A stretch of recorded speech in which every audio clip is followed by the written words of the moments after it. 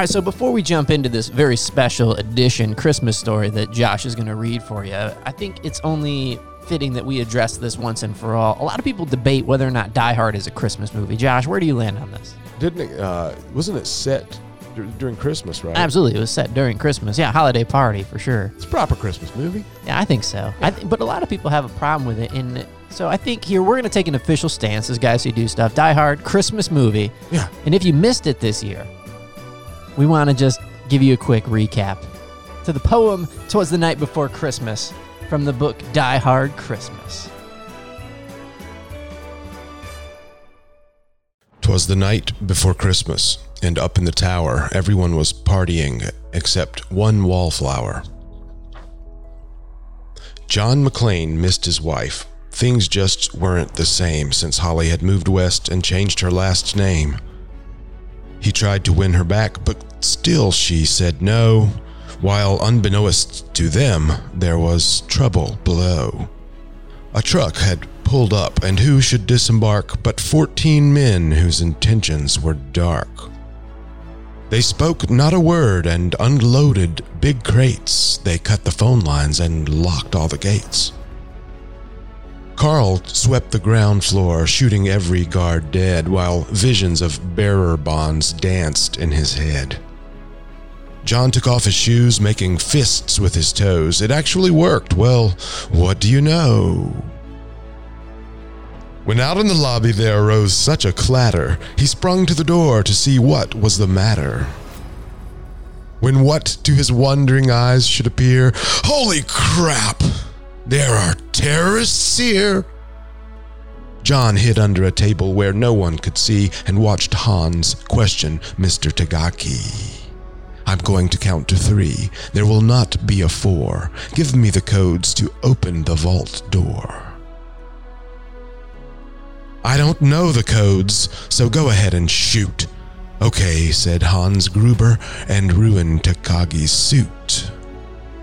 John tried to call the cops by pulling an alarm, but instead called the bad guys who tried to cause him harm. But John killed Tony, who had very small feet, and sent him to the terrorists as a Yuletide treat. He put a Santa hat on the German and, eyes all aglow, wrote, "Now I have a machine gun. Ho, ho, ho, ho!" Carl was furious. Tony was his brother. He chased John across the roof, and they shot at each other. John was able to escape through the ventilation shafts. Come out to the coast, he sighed. We'll have a few laughs. At Nakatomi Tower, Sergeant Powell appeared. He checked the whole lobby and saw nothing weird. He was pulling away but didn't get far before Marco landed on the hood of his car. Powell drove away backwards, screaming in fright. Welcome to the party, pal, John yelled with delight. More police arrived and the FBI and SWAT team, but Hans didn't mind. It was all part of his scheme. More rapid than eagles, his henchmen they came, and he radioed and shouted and called them by name. Now Eddie, now James, now Franco, now Yuli, on Fritz and on Carl, hair long and unruly. They shot the SWAT tank with a surface-to-air missile and knocked it away like the down of a thistle. Now John McClane was angry indeed. He blew up 2 terrorists and called them jerkweed. Ellis told Hans, Bubby, I'm your white knight. Hans shot him dead, giving the hostages a fright.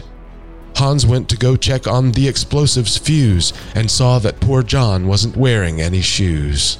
John fled from Carl and Hans, but alas, he had to run barefoot over sharp, broken glass. His feet, how they hurt, his soles oh so bloody. John crawled to the bathroom and called his good buddy. John was weary and ready to throw in the towel until he got a pep talk from Sergeant Al Powell. Powell was chubby and plump, a right jolly old cop, and he trusted the cowboy in the tattered tank top. But a reporter was probing into McClane's life and revealed that Holly was actually John's wife. Hans quickly flipped over the gold picture frame. It's a pleasure to meet you, Mrs. McClane. His clothes all tarnished with ashes and soot, John staggered to the roof, bloody and barefoot. The explosives were wired to the rooftop with care in hopes that the hostages would soon be there. John warned everyone the roof would soon blow as the chopper strafed him with high-powered ammo. Around his waist he tied a fire hose tight and, screaming on oath, jumped into the night. He dangled in the air and gritted his teeth while flames encircled the tower like a wreath. Fiercely fighting his way back inside, John yelled out, "Hans!" He was done trying to hide. He limped to the vault like an old man on crutches, only to find Holly in his filthy clutches. John dropped his gun, put his hands on his head. It seemed he and Holly soon would be dead. But with a secret gun taped to his back, John shot Hans in a surprise attack. Hans fell out the window, still holding Holly's arm, and slowly, deliberately raised his firearm. The tenacious villain held on by his nails till John unhooked Holly's watch and said, "Happy trails!" Bearer bonds fluttered like fresh fallen snow as Holly embraced her blood-spattered bow. So Merry Christmas to all. Be kind to one another, and most of all, yippee-ki-yay, motherfucker!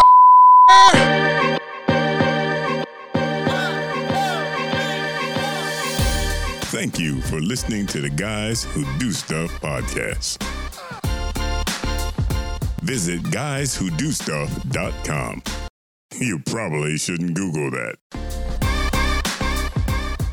Welcome to the Guys Who Do Stuff. I'm Joe. Hi, I'm Josh. This is the show where we help you get unstuck, tell a better story, and have a good answer to the question, what are you doing today? And today in the studio, we're very excited. Our first repeat guest ever. Yep. Welcome back, Neil Bailey. Woo! Thank you so much for driving out and being on the podcast with us. Neil. Joe, Josh, super excited to be here. I want to kick off and say, so you guys, I guess I'm here for the interview, but I'm going to interview you because Guys Who Do Stuff is a year old. Yeah. Yeah. You guys are in a beautiful studio. Yeah.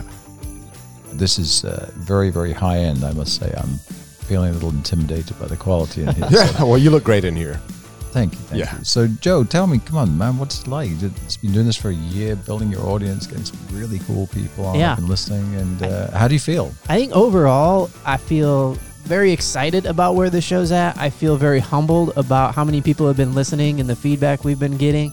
Because, you know, it just started out, Josh and I, as a conversation in early January. I had just left a job I had been at for forever. And Josh and I, we were buddies, but we weren't like close friends at the time. And he called and we were just chatting one night. I think it was like 10 o'clock at night. And we were like, man, we just need to be telling better stories with our lives. Yeah. Like just having that type of conversation, just catching up, two friends. And I don't know who pitched it first, but it was like kind of at the same time. It was like, we should do a podcast. Yeah. And Josh mentioned the idea of, in the past, he'd had an idea of like just talking to people that he knew and people that he liked. Yeah. And I thought, man, that sounds like a lot of fun. And I had done a podcast studio before at my previous job and just, I really liked the medium and I thought I wanted to do it more.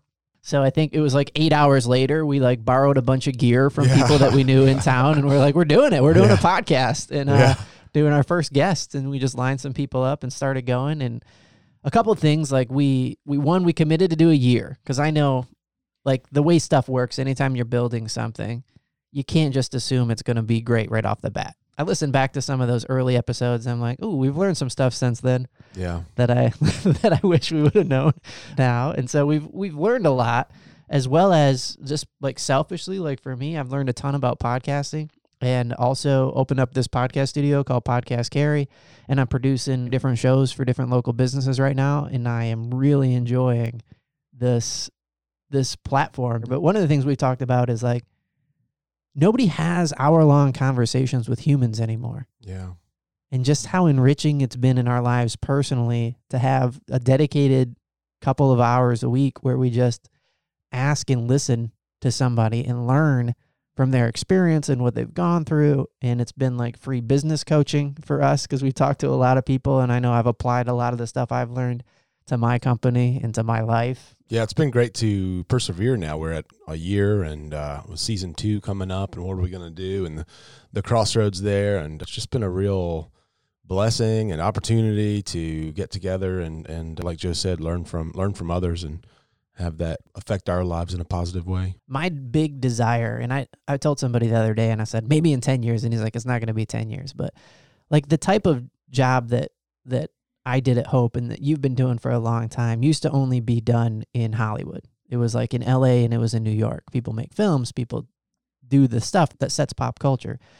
And now, since the tools have gotten so much better and so many people have gotten more interested in the field, my hope would be everything just gets hyper local. Like, I want to be watching the Netflix shows that are made in my city, that have the background of where I live, made by people that I might run into Target when I'm binge watching. You know, like, I want that future. And that's what I think is cool about podcasts, because you can get hyper local, you can get hyper niche. And to be like on the cusp of, you know, the generation that came before Instagram, it's nice to have something to do that I feel like, you know, I'm carrying the torch or helping pass that torch on of substantial conversation. So you can't fake it in an hour-long conversation the way you can in a social media post. You know, it's not so curated. And I hear that it's going to become more difficult for the younger folks. It is harder for those folks to have a conversation. I think we see it, right? I see it in my teenagers. I do. Yeah. The new stats came out. It's the average teenager, now, spends 7 hours on their screen a day. That does not count schoolwork. So that's in addition to any time they spend on their screen. I think it's just going to head towards this Oculus stuff, just more into the virtual world and living in anti-reality, the alternate realities, right? Yeah. It's like a drug. It probably won't ruin communication, but it'll change it. And then we don't know what it's going to look like. Yeah, it's not going to be all negative. It's going to be, you know, I mean, everything happens for a reason. But Neil, you came on like guest like 3. And so what have you been up to? Yeah. Well, we can get to I'm super excited, you know, because when you guys came out, and obviously you were at the beginning of the journey, and it was a great time we had in the podcast. I had such good feedback. Yeah. I was able to tell my story. Yeah, I felt like you were really intuitive to it. And obviously I know Josh, but I don't know you. And I thought, well, this is really great. You guys have got this great balance between you're more tech and engineering and research. And I mean, I know you're heading to read 100 books this year. So you're obviously jamming your brain with goodness. And Josh is out lifting heavy weights and moving things. Yeah. Digging holes. Taking what? Digging, I said. Digging holes, yeah. Yeah. So, you know, it's like you got the yin and the yang here. And I'm just giving them some shit. Sure. No, but I did think about that this morning. I thought, you know, it would be nice if you guys would actually get on and talk more about what you do. I mean, you're always interviewing a guest, I know, because a lot of times, you know, podcast is a thing that you hear a lot now. Oh, hey, listen to a great podcast. I was on my way so-and-so in the car the other day. Have you heard this new podcast? And I think it's a thing of our times, like you said, because it is communication. Yeah. I mean, sitting around bullshitting with your mates has been going on for about however many million years we could form sentences, right? Right. So it's nothing unusual. It's just we're adapting a modern technology to have that. And I do agree with you with the young people of this world. I think if they're not reading and they're not having conversations, how are they going to solve the problems of the future? You know, I mean, you think about my travels. I mean, I can be in a town in Peru. It's 9:30 at night. It's pitch black. And the trailer wheel has a flat tire and the bearings are seized on. And we've got a group of people that are hungry and we're to go somewhere. Well, we've suddenly all got to pull together to fix that problem. Yeah. Somebody's got to block the traffic. Someone's got to jack up the trailer. Someone who's got more of an engineering mind. You know, that, for instance, came up. Someone said, well, hey, stick the thing in gear and rock the trailer back and forward and break the bearings loose because the bolts won't come off. This is all things that somebody had learned somewhere down the road. And if our kids are learning LOL in smiley face, what are they going to do when they face problems down the road? Yeah. If they don't have the depth of knowledge, I think that reading and conversation and learning brings to us. So I think there is a complicated future ahead. Yeah. So I think this is definitely a great environment. Yeah. So we're doing something much bigger than ourselves sitting in here, you know, promoting stuff. It does seem like as an advancement, like, I don't know if it's an advancement, but certainly like you mentioned, podcast is becoming the vernacular. Although it's older, it's only been the last couple of years where the phrases like, hey, have you heard this podcast, have been something that people will trade back and forth like something they're watching on TV. And so I think that by way of a medium, it has an element of imagination like reading that you have to be engaged with it a little bit differently than consuming in the traditional sense, like television or media. Like you absolutely consume a podcast, but it's, at least ours, and a lot of them that I listen to, when I get done listening to one, I feel like more like I've watched a great documentary than I watched an episode of The Office again. Yeah. You know what I mean? Like I feel like I engage with something. Great opportunity to go into a lot of different lives. Mm-hmm. Yeah. And we should all take inspiration. Yeah. I mean, that's the thing. I think Josh would be a great podcast because of his interesting life. Right. And I feel like as I watch Josh, and I've worked with him for so many years, like I'm watching him just develop out into who he's going to be. And he's got all this incredible depth of experience behind him. Yeah. That make him an individual. And as he gets older, these things are going to get used more and more and more. And that's why I think he has this, this sort of set of abilities that he brings to the podcast. And then obviously you have yours. You've got a different mind than Josh when it comes to technical stuff and business stuff. I think it's really great, but I think the listeners would enjoy to hear you guys' stories. Well, thanks for saying that. Thanks, Neil. Ask That's us. my We're an thought. open book. Let's do it. Yeah. What do you want to know? Who dressed you this morning? I mean, thank goodness this is not live with a TV camera. That's all I can say. You guys are wearing these sporty matching T-shirts for Laverta, Yeah, and I'm orange, wearing bright orange. your standard business guy that didn't try too hard outfit with some blue jeans and a button-up shirt. I like that. A business guy that didn't try too hard. Yeah. I was thinking more like your wife dressed you. Yeah. In a sense, she does help me pick out my clothes, but not daily. Yeah. Clearly. Well, I'm wearing snakeskin cowboy boots. When I was a kid in kindergarten, I had snakeskin cowboy boots. I got in a fair amount of trouble. I stayed out of trouble enough to survive and move on, but I had these snakeskin cowboy boots. I remember them. I don't know whatever happened to them. But then this phase of my life when I ended up in New York City for 7 years, I had another pair of snakeskin cowboy boots that I found in a little shoe store on Broadway, and really just fell in love with those snakeskin. They were the more European style with a zipper up the side, but I wore those sons of bitches out. And, man, those were great boots. Now, in this phase of life where I'm more responsible and I have a house and I have a marriage and I have, all these responsibilities and it's more balanced than ever, I came across these great new cowboy boots. They're limited edition from a company called Tecovas out in Austin, Texas. And I was in Austin, Texas for work, and I went in the store and saw them, but they have a great Facebook and social media campaign and a great story. And I was like, I got to get these boots, man. These are killer. So I asked my wife, I said, how do you feel about me spending $350 on a pair of boots? Is that cool? And now I wear these snakeskin cowboy boots and I feel good in them. You feel like the last time you thought you were cool is when you were wearing snake cowboy boots, and now you're like, I'm back. Yeah. And I'm not out kicking ass. I'm kicking ass in a way, but I'm not out doing all the stupid stuff I did when I had the cowboy boots in New York, Yeah. It's a more responsible era, and it's good. It's good, man. Neil spent the night at my house last night, and that was great. So he was like our first house guest. It was fantastic, yeah. Yeah. We got to hang out in the garden by the fire pit. And Yeah, I had a fire pit going. Watching the sun jump off the swing and the dog running around. And Yeah. Did you try one of the Carolina Reapers you've been growing? he gave me one to bring home. I have a friend I'm going to give it to. Because I think I'm from England. I mean, I grew up with food with no flavor. So the idea of a hot chili pepper is not going to work for me. We'll pass that forward because it's a good pepper. It's a Carolina Reaper, man. Have you tried one yet? Have I tried one? Yeah. Bro, I eat them every day. Really? My wife's like, you better slow down on that stuff. I don't eat them raw every day, but I made them into flakes and into olive oil. So far that's the extent of my recipes, but I have them and I'm preserving them in different ways. Oh, that's fun, man. Yeah, I even put a little in my beer. It's good.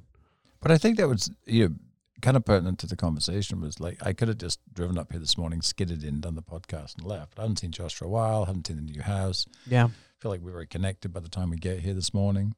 Yeah. It's just that communion, right? I mean, Yeah. that's what our life is about. And it gives me an opportunity to look at Josh's life and go, Yeah. oh, yeah, congratulations, dude. Great house. Things are going well. The kid's happy. The dog's great. And so, and I saw Josh a couple of times kind of pull back up and go, yeah, that's right. Life is good. My life is really together. I think we're so involved in the process of our own life sometimes. Yeah. We need another lens to look in on it. Yeah. I And think say, hey, you've really got your shit together here, dude. This is great. Yeah. Maybe like with you guys. Hey, you're at a year on your podcast. A year ago, you were at my house, and this was all just a goal for you to get to here. Yeah, so when Right. we started the podcast, third episode in or whatever, we drove to Charlotte in the rain. It was pouring down rain. And we took this portable studio that we had at the time and set it up and did Neil's there. But yeah, so this is a sort of a circular experience today. I very rarely take in moments and stop and celebrate when you get something done because goals can kind of slide, right? As soon as you kind of meet them, you can change them.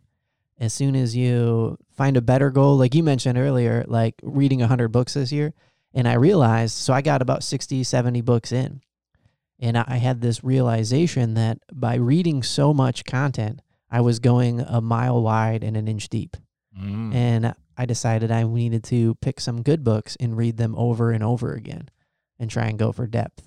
So I actually gave up on that goal, or modified it in a sense, to what I thought would be a better purpose, which is how do I actually internalize some very valuable information into my life, as opposed to just kind of just slamming information in because I'm reaching a goal. And I think the idea of the podcast, I'm always dealing with imposter syndrome, right? Like, who am I to be here in this room with these people?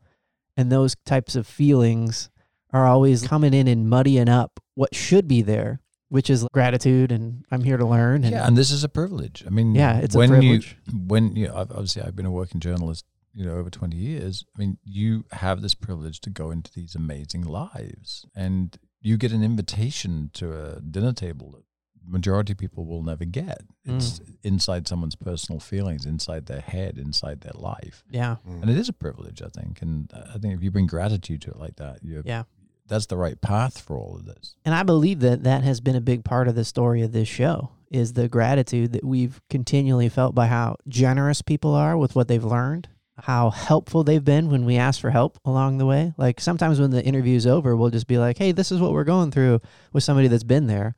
Do you have any suggestions? And they'll give us incredible feedback that we probably would have had to pay a consultant, thousands of dollars for them even to whisper to us in a corner, kind of stuff. But people have been so, I think, transparent with their life and what they've learned, where I thought probably going in that when we talked to people who were professional or who had built a career, they might be a little bit more reserved or guarded or fearful of sharing. But they haven't been. Yeah, we've been fortunate in that our guests are generous. I guess it's kind of a prerequisite for being on the show, right? Like, you got to want to share.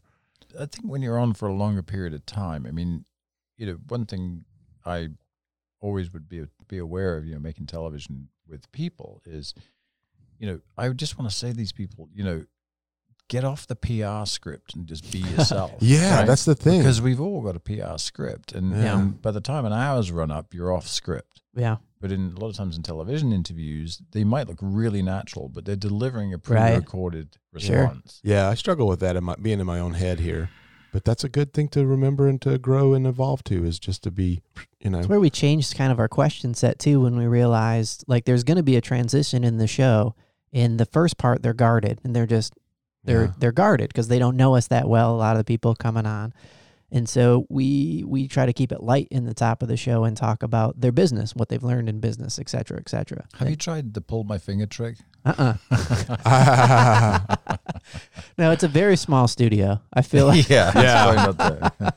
that would just linger. Yeah. It would. I think I flirted with some ideas to break the ice. People love the conversational vibe, just not so much of an interview. Another thing that I've been realizing through the podcast is that people want to have a deep conversation with you.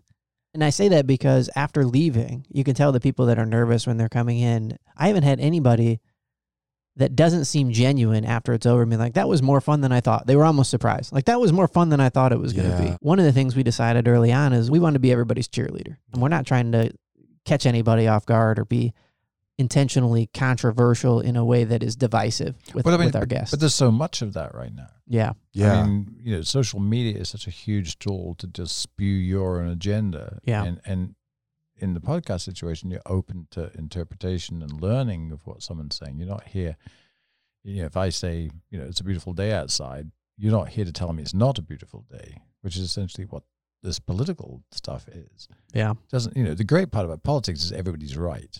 No one ever leaves the discussion going, oh, maybe I should change my thinking here a bit. Yeah. Right. Which is what we would really like to do in life. I was out in California just a couple of weeks ago and segue into what we're going to talk about with the Laverta Project. And, my buddy just had to literally beat me around the head with a baseball bat to get me to change my thinking, right? Because I was just so locked into my idea. Yeah. And even though I'm open to go and want him to change my thinking because he has more skills in that than I do, it's still really, really difficult to roll over and go, oh, I'm wrong. Okay, you're right. Let's do that. And I think that's what's kind of cool more about the podcast is you're not here to just promote your own idea. You're here to learn and you're here to open up things and share. Yeah, I have a problem with admitting I'm wrong too. And I have a problem with who I hear it from. So I need to hear it from like 20 people before it starts to make sense in my pea brain to change a tactic and be like, oh, I should stop doing that. In the sense of like my business and growing my business in the last year, there have been countless times where I've learned from people who have been there before, who have grown businesses, started businesses, lost businesses, and the people that we have talked to on the podcast. It's been comforting in a weird way that nobody has the same formula. Yeah. Like we'll have one person on and he'll say, burn the ships. You got to just cut the rope. You got to go. You got to do it. And then the next person will be on, no, I'd never do that. I go slow. I do my thing. I just count the cost step by step, and then you grow it over time. And they're not wrong. Kind of like you were saying about it worked for both of them. And I think that's a conversation that has been so comforting to me because it helped me to realize that there's the right way for Joe to grow his business. There's not the right way to grow a business, but there's the right way for me to grow my business. Yeah, and a simple way of saying it is like, when you go to do a job, you take a toolbox. There's different tools in the box. What is success? And I love asking people that question and hearing their answer. Like, how do you know? Like, what is success? We talked about that on our first podcast. And I love bringing that question up because nobody has the same answer. Because business, life, relationships are infinite games. They don't have an end point.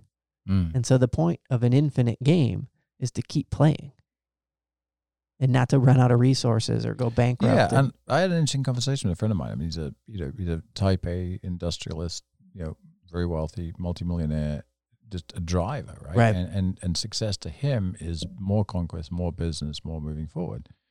And success to me is hiking Mount Kenya in Kenya, or right, going to Zanzibar, or being in the villages of Kenya or doing something. And to him, it would be the last thing on earth he would ever want to do, because he just wants to keep driving and doing deals and being a warrior in that space. And right, there's no one to say which one of those is more successful than the other. They're just completely different. If he was trying to live my life, he would be unsuccessful. If I was trying to do his life, I'd be unsuccessful. Right. We're successful in our lives because we're doing what we want to do. I think that's where I feel sad for a lot of societies. They just spend so much of their life being told what to do, not doing what they want to do. Yeah. And, I see a little bit of that in Josh. Like, he's always been a person that did what he wanted to do, and he gets a little bit like, oh, maybe I should be a bit more, a bit more like Joe and be a bit more minded, but I'm Josh. And that's fine. I mean, we're always going to have that balance in life. So I think, for me to encourage Josh, I just say keep being who you are, because who he is cool, right? Right. And his experiences, and then he brings it to the table with his energy. Yeah. Yeah. I just want to wear cowboy boots and leather jackets to business meetings, but I think you should. I got to think about this a little more. I'm going to try it. We'll report back on that. But next year for the third anniversary. For the third anniversary. I have struggled with that so much this year. Like that whole point of what you're talking about, from going out of a job that I was good at for 10 years to starting a business with, I don't care who you talk to about like these mythical people that start businesses and they're great right off the bat. Like that just hasn't been my story. It's been fun. It has been energizing. I've had more time to spend with my family, which I find enjoyable. And then on the flip side of it, I've made a lot less money. I've worked harder than I've ever worked in my life. Had a lot of like self-doubt and feeling like, did I do the right thing? Is this smart? And I love asking people the question, and I try to ask it on almost every episode, like how long before it stops feeling like you're Sisyphus pushing the rock up until it's like, oh, it's a business and now it's a thing. And everybody's answer is different. I'll get like 2 years, 12 years, 6 months. And that part of your kind of lizard brain that wants you to just hear somebody else's way of doing it and be like, oh, you're doing it wrong, idiot, is like this constant tension in my mind. Like, you should be further, you should be better, you should be. And then I vent to my wife and she's like, you just started a business, you're doing okay. And then she'll read the numbers over and it's like, it's not awful. It would be great if you made more money, but this is what it's like, and you got to think in terms of years. And then I was recently listening to an Audible book about the Swiss company that made the knives, Swiss knife company. Swiss Army? Yeah, but they have a different parent company name. Victronox. Yeah. Yeah, thank you. That's it. That's their name. You're welcome. See, I know knives. Boom. So they had this crisis after 9/11 because the airline said you can't travel with these that were the luxury gifts that every office, every business professional gave. And so they had to reinvent their company. Now only 30% of their market is from knives. Now they're doing like travel gear and fragrances and all this other stuff. And there was a quote from the guy who ran the company that basically said, we don't think in terms of quarters, we think in terms of generations. Well, I would answer your question, when will you feel comfortable with what you're doing? Is the day you wake up and decide to feel comfortable. I think that's it. And I know that that's the answer. I've always known contentment was the answer. Yeah, I mean, it's the day you're waking up, hey, I'm doing this. Yeah. There's no getting to something. Mm-hmm. I'm doing it. This is it. It's not. I'm not going to wake up one morning and go, oh, ding, 2 years, we're there. Right. You know, because there's always a challenge in it. But I think when you actually understand, hey, I'm in this, I'm doing this is who I am and what I'm doing. Yeah. Back to this earlier conversation we had before the podcast about when we create the narrative, because we live by the narrative that we create. That's right. And for Josh and I, as motorcyclists, we break that down a little more simply to you go where you look. Yeah. So you're screaming down a dirt bike path, you know you're a little bit too fast, you go into the corner, you look at the tree, where are you going? Yeah. The tree. In the tree. It's just that simple, you know? Yeah, I think you're right. My wife would tell me, like, we'd go to church, and she'd be like, when people ask you what you do, you almost like make an excuse. And she was bringing up what you're saying, like the narrative. It was like, how's it going? It's going, it's hard. It's right. And you just kind of start barfing on people. Right. Yeah, And that's where we put in the donation button at that point, you know. I reacted poorly, as most husbands do, to criticism from their wife and be like, and then after thinking about it, realizing, she's absolutely right. And kind of tried to, and I remember her bringing it up a while ago, like a couple of weeks ago. So this was probably like 6 months ago. She brought it up again. And I'm like, but you haven't seen me do that lately, right? Because I put a line in the sand. I'm like, I'm not going to do that nonsense anymore. Like when somebody asks how it's going, I'm going to focus on the things that I really like and how it's going. It is a perspective thing that I think not only doesn't invite people to join you in your story when you talk crappily about your story, like you're not telling a good story. Yeah. And so people don't want to join in that story. Yeah, they don't want to buy anything from you. They don't want to either buy anything, work with you, continue the conversation with you. They don't want to be friends with somebody like that. Yeah. Well, just got to just hear it firsthand a second. So I've thought a lot about this over the years. You know, how do you spin being an idle bum that doesn't get out of bed in the morning, right? So that's like you just peeled back. That's like the worst version of what you describe as yourself. So the lady that runs this place came in and she was chatting back and forth, and Joss was talking a little bit about the project, and she was kind of like, I think she sort of say, "What do you do?" kind of thing. I said, well, I just get up every day and do something. Yeah. And then at the end of the day, I go to bed and I get up tomorrow and do it again. And she's just like, this light goes on, this amusement value to that. Yeah. But that's really what it is. Yeah. I mean, what is it? I mean, we just get up every day and we do things, right? Well, I'll tell you when. And if we're guys that do stuff, was that a shameless plug for the guys that do stuff? No shame in that game, brother. I think so. The first time we met, we were driving home. We were talking about our conversation. You left an impression on me in the sense of you might spin it as like the guy that just wakes up and does something and then goes back to sleep. But the way I was living my life, it felt like you had figured out what adventure looks like being present in the moment, doing the things that bring you joy and being content with it. And so I bet that that's everybody across the board. Like wherever you are, the opposite version seems like they've got their crap figured out. And that's the person we're worried about judging us.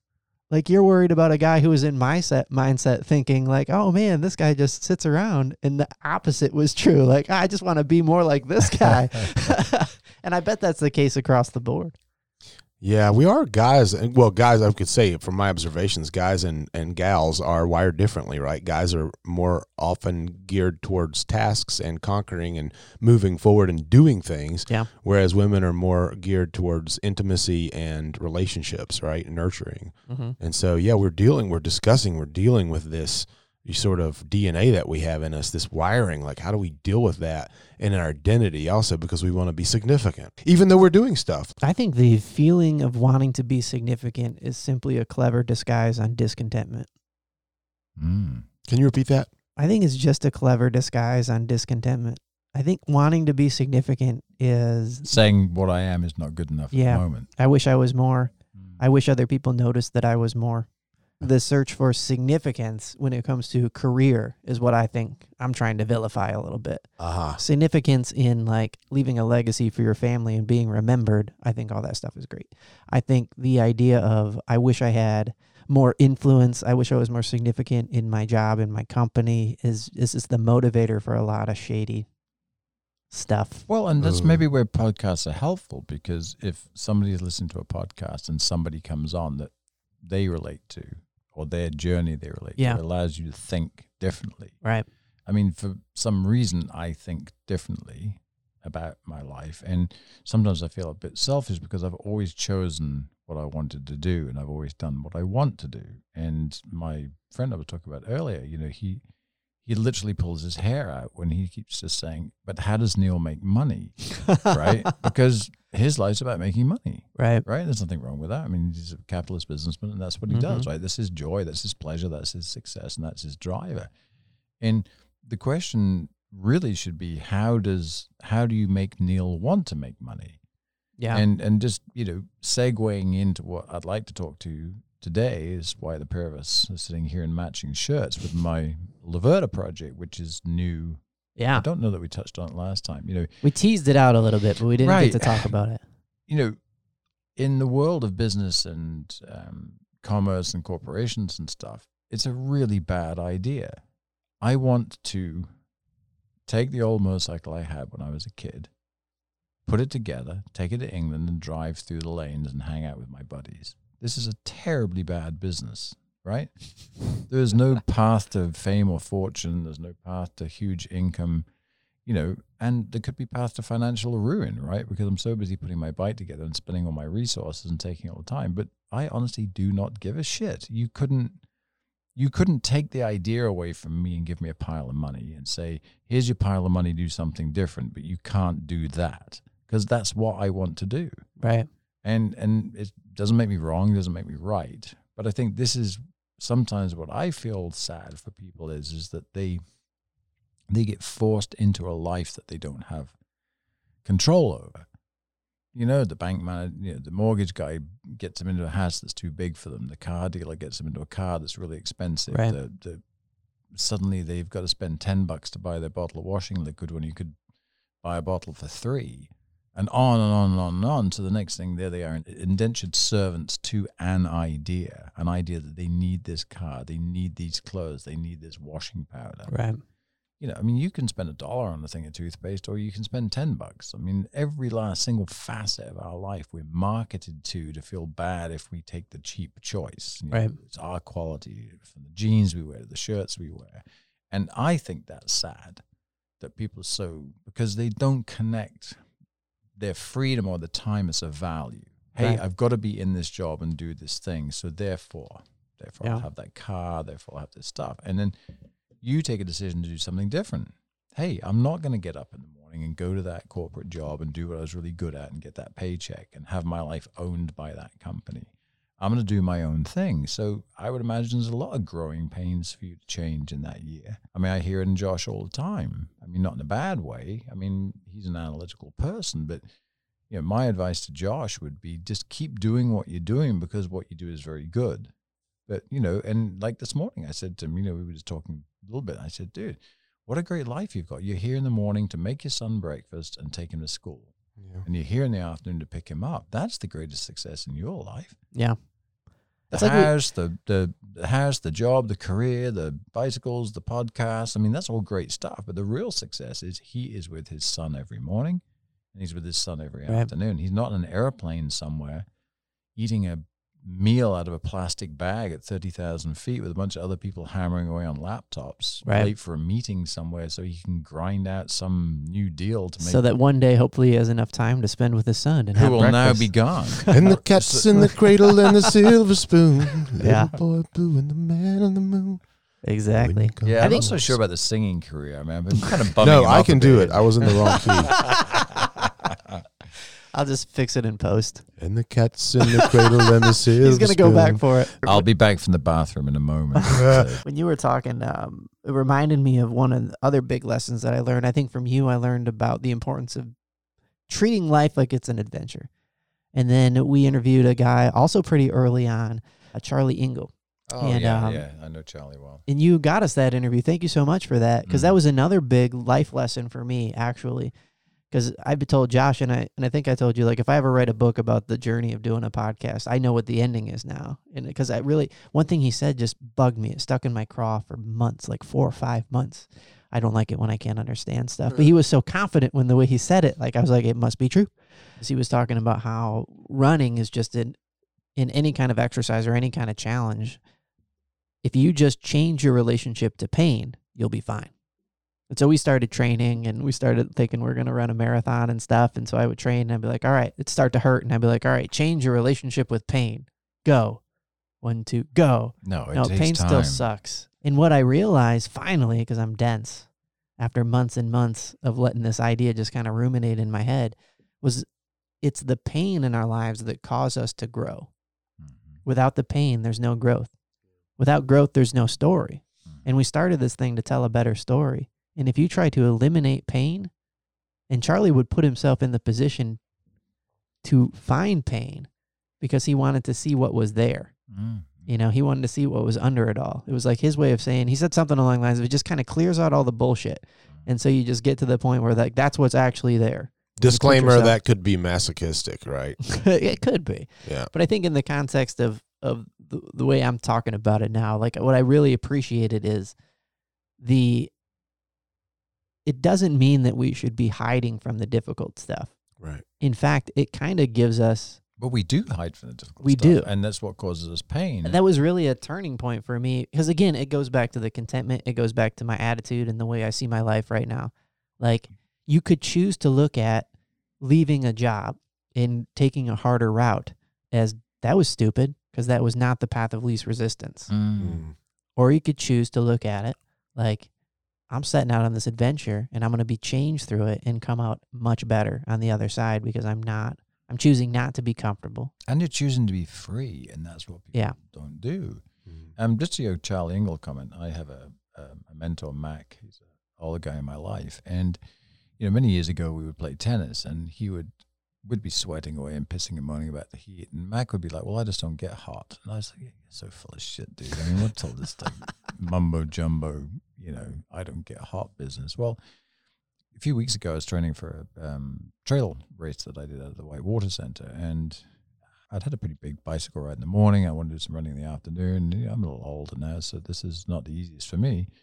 And so I hit the Greenway. It's 2:00 in the afternoon. There's nobody there because it's 97 degrees and 100% humidity. Imagine that, right? And I'm just running along, and I'm doing my run. And a guy comes the other way, young guy with a little water bottle, and he's sweating like I am, and he nods at me, and I nod at him, and then I turn and I come back. And as I'm coming back the other way, the guy goes, God, I guess it could be a little bit hotter. And he kind of runs off. And in that moment, I realized I hadn't even thought about the heat. I was just running. I was doing what I needed to do. And the reason that I was doing what I needed to do is because I have adopted Mac's philosophy that I don't get hot.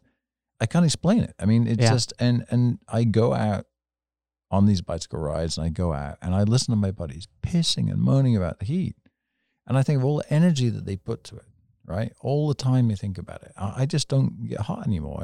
But I do remember when Mac first put the theory to me, I just thought he was completely full of shit until I actually put it into operation. So back to what you're saying about Charlie with the pain thing, right? It is just in our minds. Yeah. And we can overcome it. I mean, we can change it. We can improve it. And when he said it, like I said, it was like so clear that he was not making crap up. Like he was not like, it was like obvious to him. It was so like, I mean, I walk into the YMCA to go work out, and the lady's behind the counter. It's 97 degrees. I come in on my bicycle, like, oh, you rode here? I said, yeah. Because it's so hot out there. Because I don't get hot. Yeah. Oh no, I do. I mean, I have and I'm like I'm from a different planet or something. You know? And and I just say that. I said, a couple of 100 million years of evolution.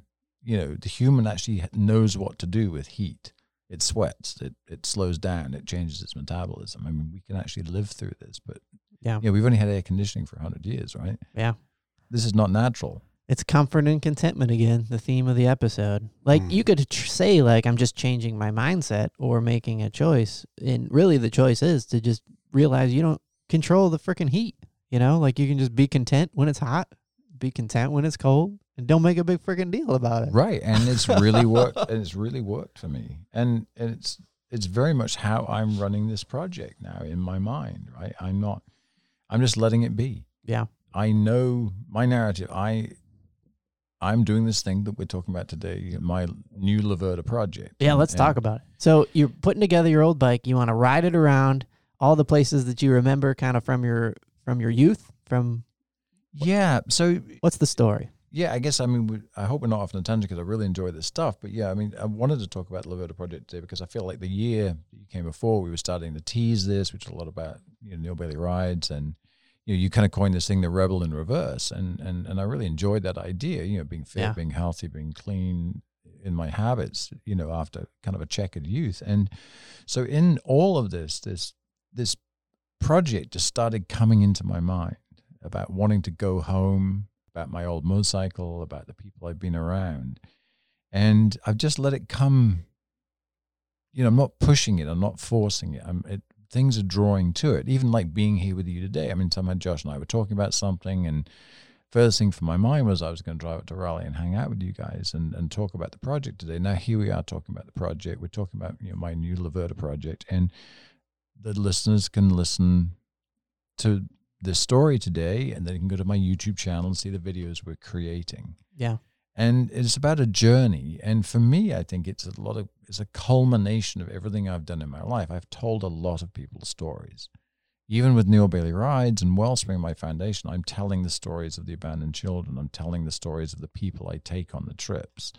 In my career, I'm riding a motorcycle. I'm telling the story of the motorcycle or the engineer who built it. And the Laverta project, maybe again a little bit selfish, it's entirely my story. Where I came from, where I grew up, who my friends were, the motorcycle I rode, the experiences I've had. And that's what this whole thing is about. Yeah. And it's this, I've had to kind of develop a type of confidence, a little bit like I don't get hot anymore. I'm just doing this project. Where's the money come from? Where's the sponsorship come from? Where's the funding come from? How's this going to work? I don't care about any of that. I'm just doing this project. And it came out of one day, came out of a lot of things. I rode around England in 2013, and I probably wrote the first story that I ever used the sort of artistic pentimento technique, where in the story I started really adding in things that had happened in my earlier life and combining it with the modern travels. Mm-hmm. And quite by chance, I'm on YouTube one day, and this video pops up, and it's a young fellow from my hometown flying a drone over my hometown. And he talks about it with this beautiful music, and I'm looking at the beaches that I ran on as a kid. I'm looking at the harbor walls that I fished from. I'm looking at the pier that I used to lose my pennies on in the slot machines. And he just said that Greek mythology said, every life is a thread in a tapestry, and we're connected, intrinsically connected to everybody we meet. And everybody we meet and connect with forms that life's tapestry for us. And no matter how far you go, how much you learn or how much you grow, you're always intrinsically connected to everybody you've ever met, and you're connected to your home. And I watched this fucking video and started crying, right? And I just was like, I want to go home. Yeah. And in that moment, I realized that, I put a bag on my back and hitchhiked to London. We talked about it, landed in America with $100 in my pocket, and I've never permanently lived in England again. And I just, in that moment, it's like, I want to go home. I just want to go home. My DNA is there. My family is there. This is my home. I mean, I've been here raising kids the last 20 years.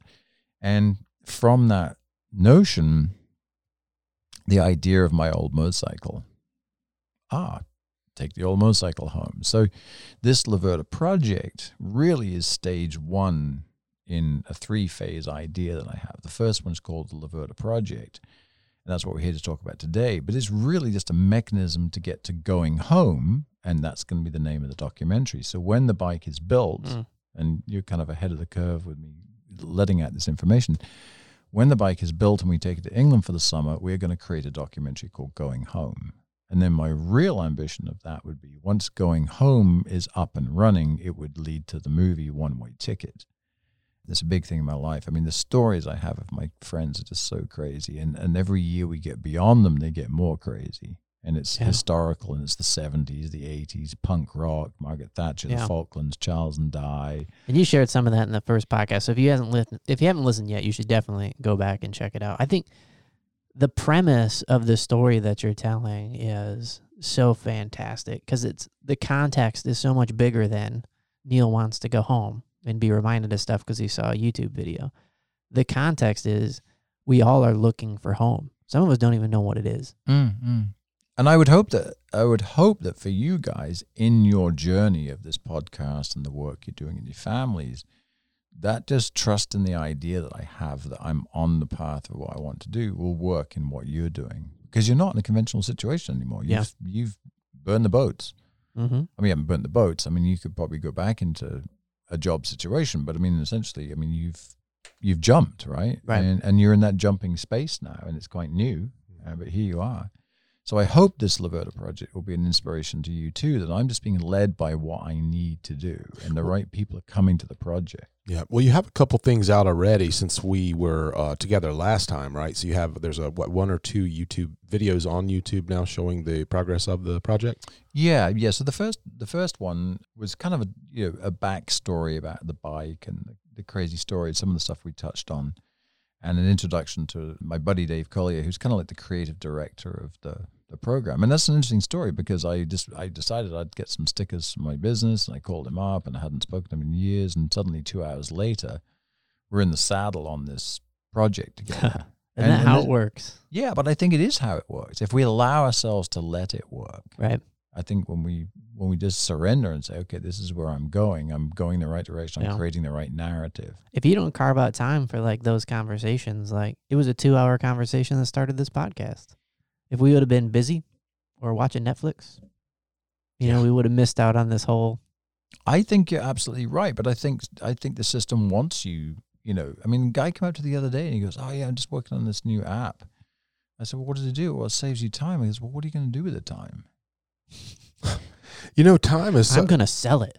Yeah, I'm gonna sell it. I'm into gardening a little bit now, and I have a Carolina Reaper plant that's been producing these amazing peppers, and I'm on this. I'm on the second harvest now, and I'm doing rosemary and basil and thyme.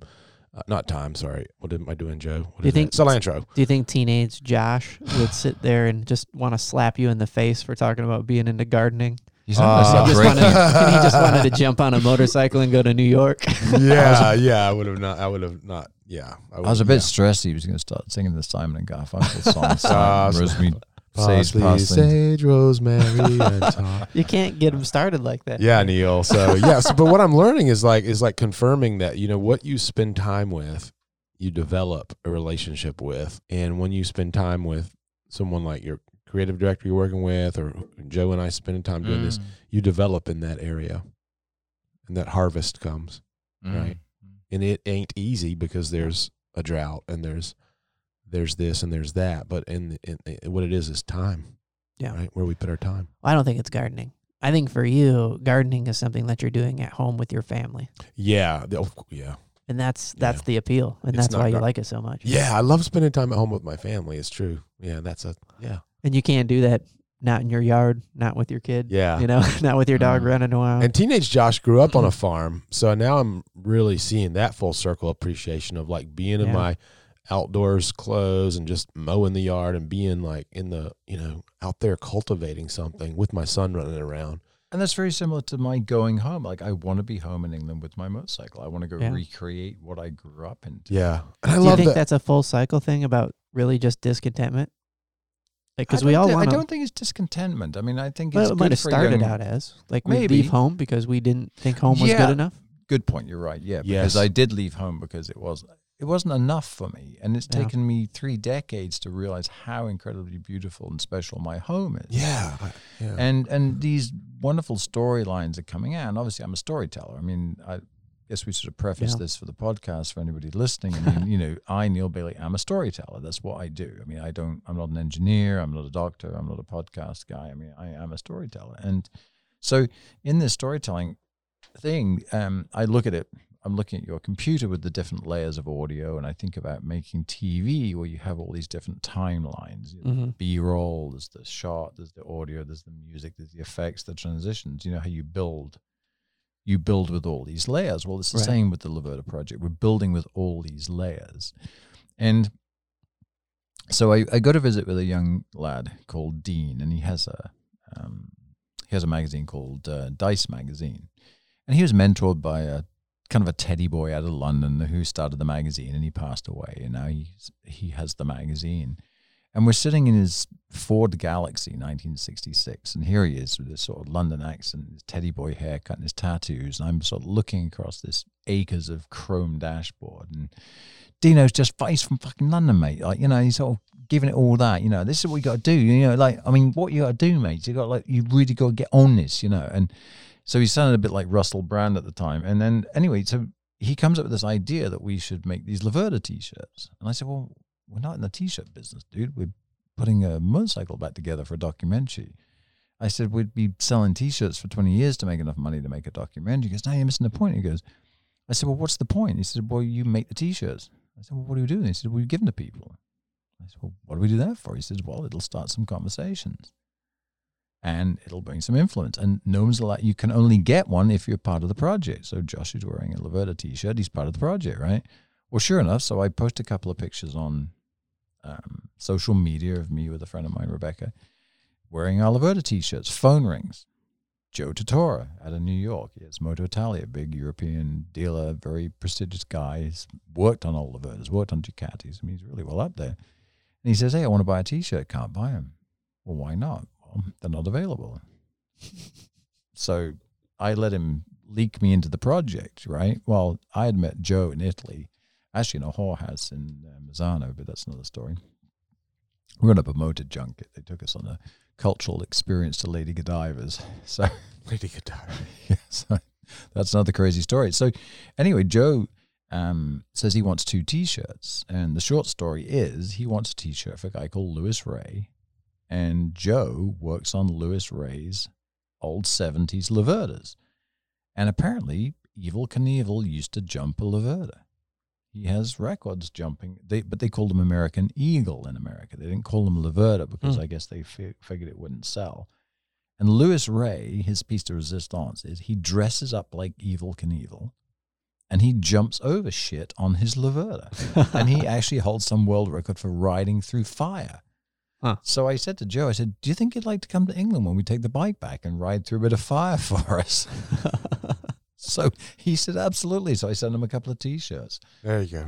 So you can just see that this insanity is beginning to happen. Yeah. And so these are all storylines. Now, will that come off? I don't know. I mean, will Louis Ray come to England, dress up like Evel Knievel? I mean, to me, the idea of watching some guy dressed up like Evel Knievel wheeling up and down the seafront in Paynton, where I'm from, or even driving through fire is just brilliant. Yeah. Right? But this is what's happening. And I'm just surrendering to the storylines. And there's another, I mean, I think it's quite fascinating storyline. So many, many years ago, when I was a wee boy, my father left home. So I always tell the story. He had a bit of a geography problem, right? He used to end up in the wrong bedroom a lot. And anyway, that ended I've been less couth about that statement, but for the podcast, I'll keep it clean.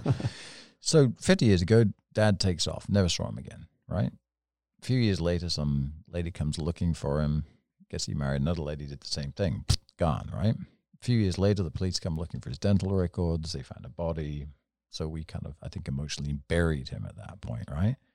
So about 6 months ago, I get an email from a genealogy company in England. They're kind of like, you know, estate ambulance chasers. Mm-hmm. Dad wasn't dead, right? He didn't die until 2017. Holy crap. So how long did you think he was dead? Just 35, 40 years. Wow. So he pops up dead again. I mean, this is the stuff that you can't make up. And I think, so my sister has got this real bent to go find out more about our dad and what he did. I mean, for me, I was just a kid and he's gone. And I mean, he's been dead for so many years. It was just really bizarre that he showed up dead again, right? I mean, most people just die once. I mean, yeah. So anyway, so I just think these are some of the really cool storylines because I said to my sister, do not go looking for his history until I come home, and we'll go together. Yeah. So one of the storylines about me taking my Laverda home will be going to find out, if we can, information about our father, who we haven't seen for 50 years. Wow. Do you have any kind of reservations? Because, like you mentioned earlier, you're a storyteller. You've always been telling the story of the motorcycle, the story of, and we kind of talked about this a little bit when we were at your house, but it wasn't on the podcast. But I wonder if you feel like, is it more scary to tell your story? Is it more vulnerable to be telling like Neil's story than to telling the story of a motorcycle or telling the story of? That's a great question. I think at the root of it, yes, it is. I think it's always a deflection when you bounce off to tell somebody else's, and then you've actually got to gut in and tell your own. Yeah. And, maybe it's something next year I'll come to a podcast. I think, I don't want to talk about it at the moment, but I think it's really forced me to become more authentic.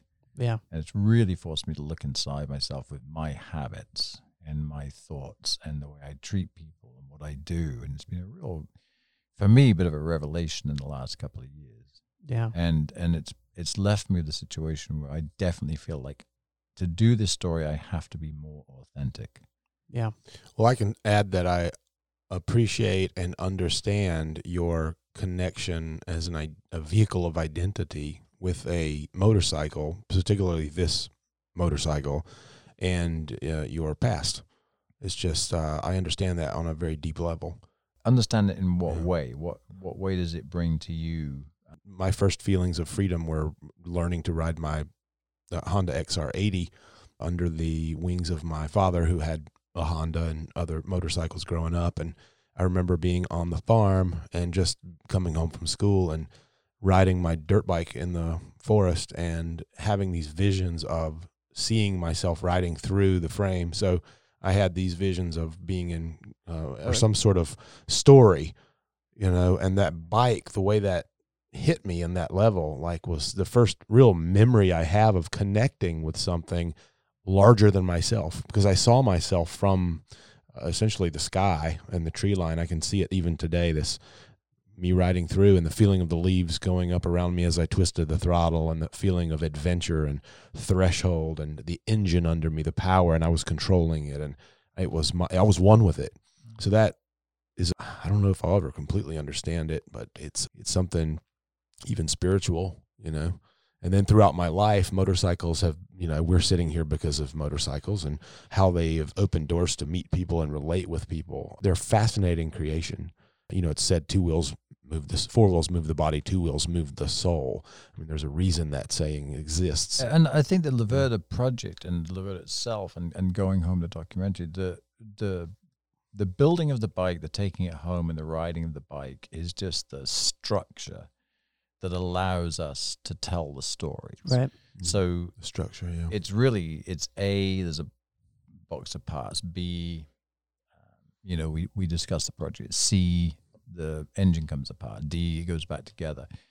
But it's what happens in between A and B that's really important. Right. Who's building the engine? Who comes to the story? When we take the bike home, it's the stories. And I think, everybody, we're all relatable to story. You said it earlier. We've all got this idea of going home. We're all intrinsically connected to our home. I mean, for Josh, maybe he's just not at an age at the moment because he's driving forward with, marriage and kids and business. But somewhere deep in his conscious, that idea of being on the farm, he's already coming back. He's growing vegetables. He's creating the same environment for his son that he had growing up.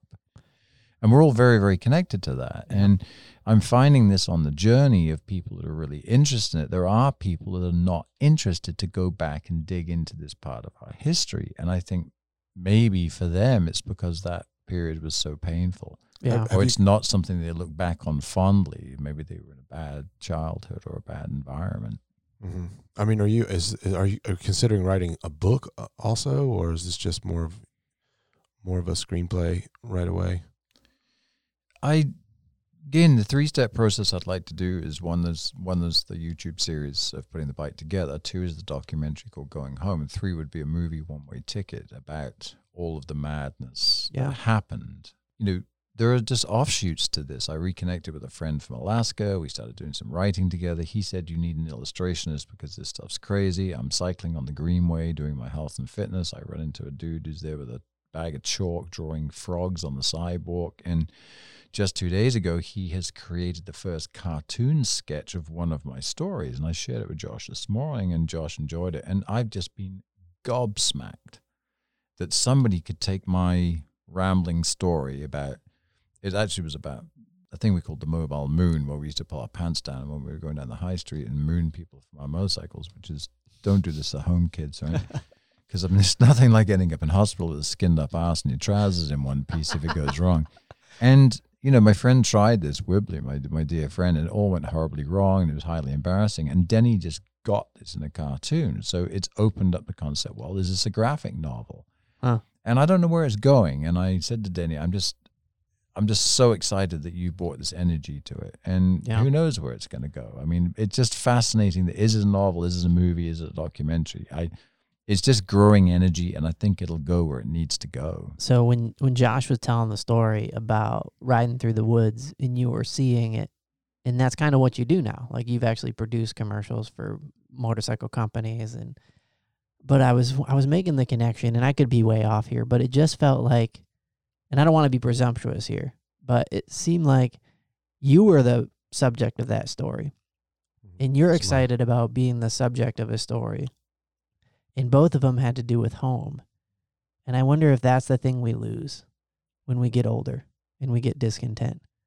That feeling of home is when you're a part of the story. You're not just telling somebody else's. You're not a part of a story. Like you mentioned, like talking about me being part of a company's story and having my identity wrapped around the corporate identity.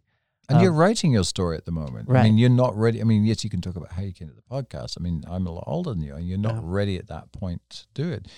And there are some advantages for me that I think a lot of modern American people won't have. And one is my hometown has changed very little in 50 years.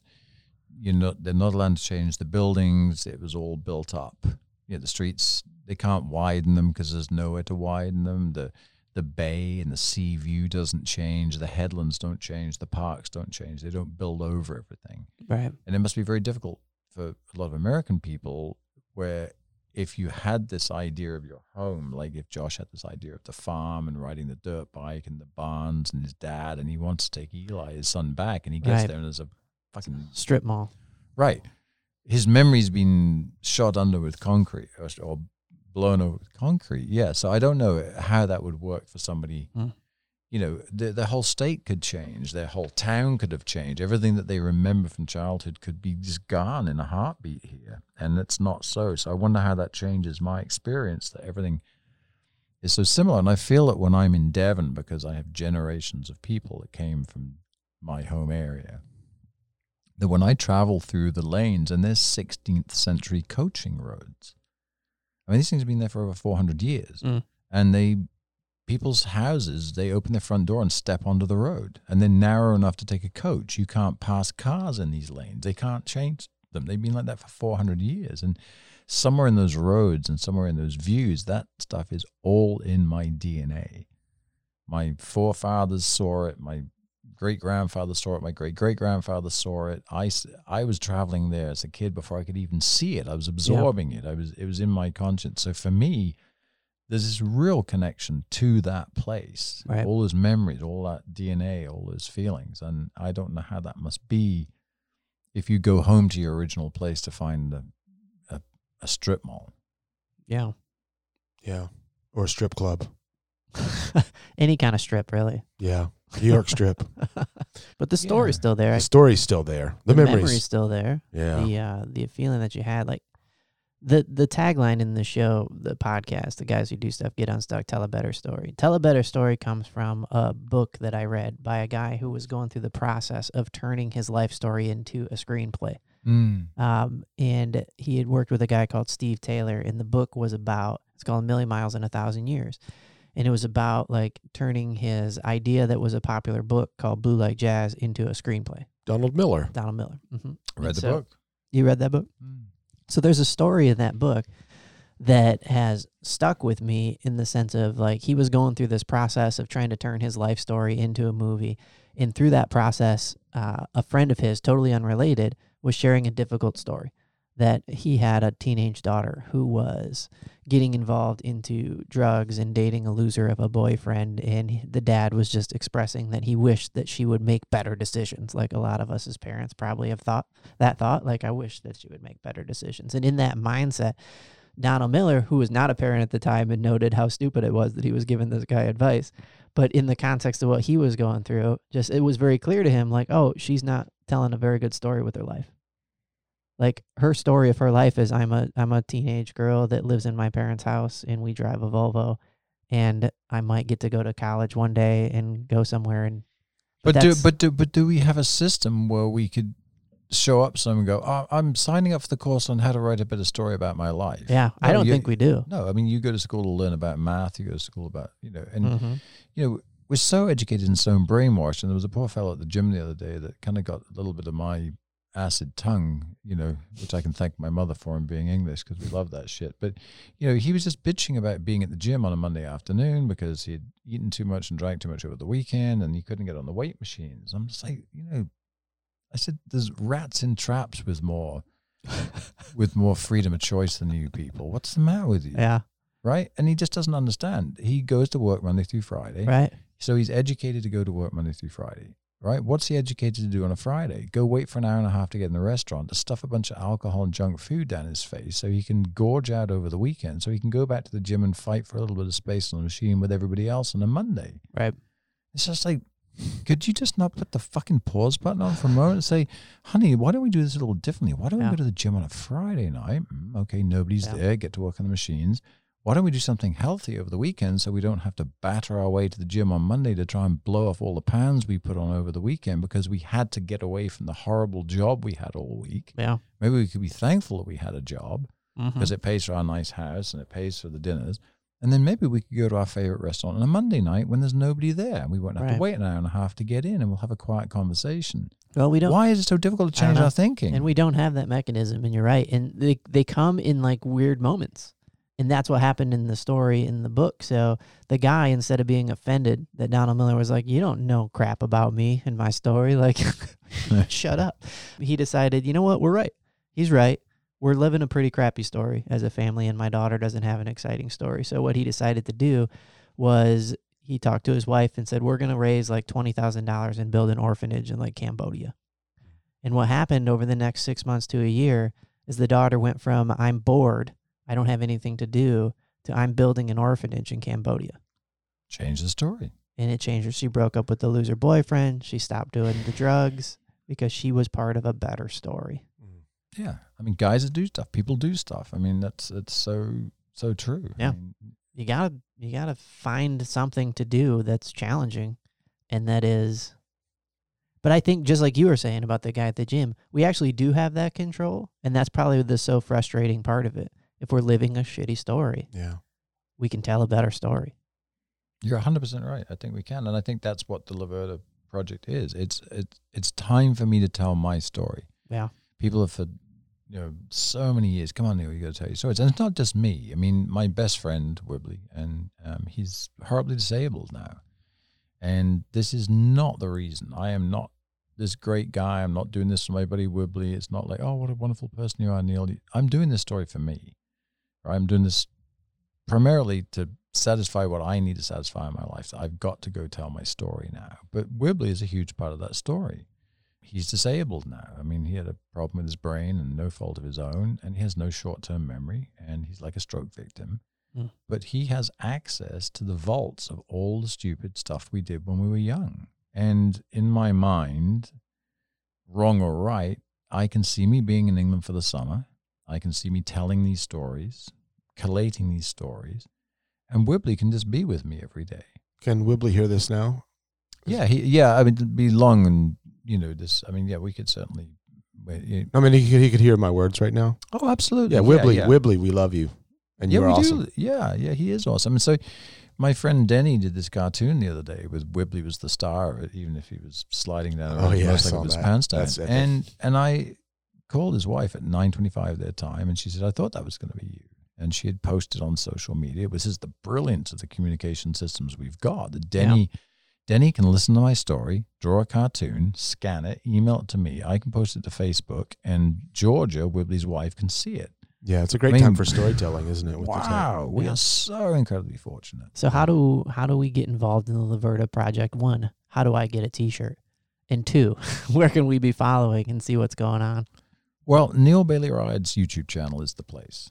And this was another great thing. You know, so we posted video number 1, and we started this conversation with guys who do stuff. You're at a year, you're trying to figure out where you are with your success in your life, and I'm seeing something, you know, obviously getting a window into Josh's life today. It's so cool for me to see how my buddy's doing so well. It's so cool when Josh tells me the things you're doing, how well you're doing. Maybe you're analyzing with a different metric than I'm seeing, but I'm seeing this really great thing. So we posted the Laverta trailer part 1, and it has just organically started to grow. Now, if you look at the numbers, you know, Casey Neistat isn't going to be giving up being a YouTuber because Neil Bailey just posted it. You know, they're not phenomenal numbers. What's phenomenal about them is they're numbers that are being generated by themselves because people want to share the story and they want to promote the story and they want to do something. So that's when you say, what can I do to help? Just your belief is what I need. Anybody you can share it with, it's great. And just your interest, because that's what's going to generate the project. Yeah. It's human energy for storytelling and a good story, I feel. I'm just being a bit confident about that. Yeah. Well, Neil, it has been fantastic talking to you. Yeah, and I really appreciate this. It was great to get some stuff out of you guys today. I hope that's all right for your podcast. I know you wanted me to come talk about the project. Again, if someone's listening, yeah, you're going to get all my guts. This is it. This is the inside coming out. Yeah. You know? And it's going to be framed out with this Laverta. And it's about storytelling. It's about energy. And my hope is maybe it inspires you to chase your dream.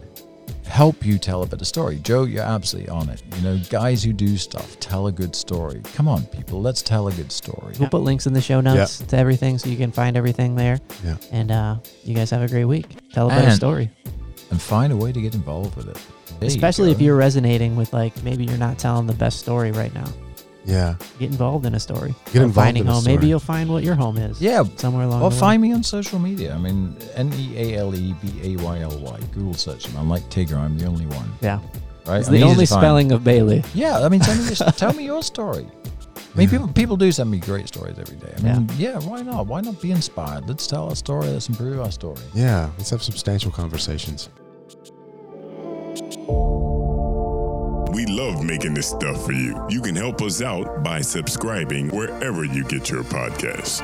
Get unstuck, tell a better story, and have a good answer to the question, what are you doing today?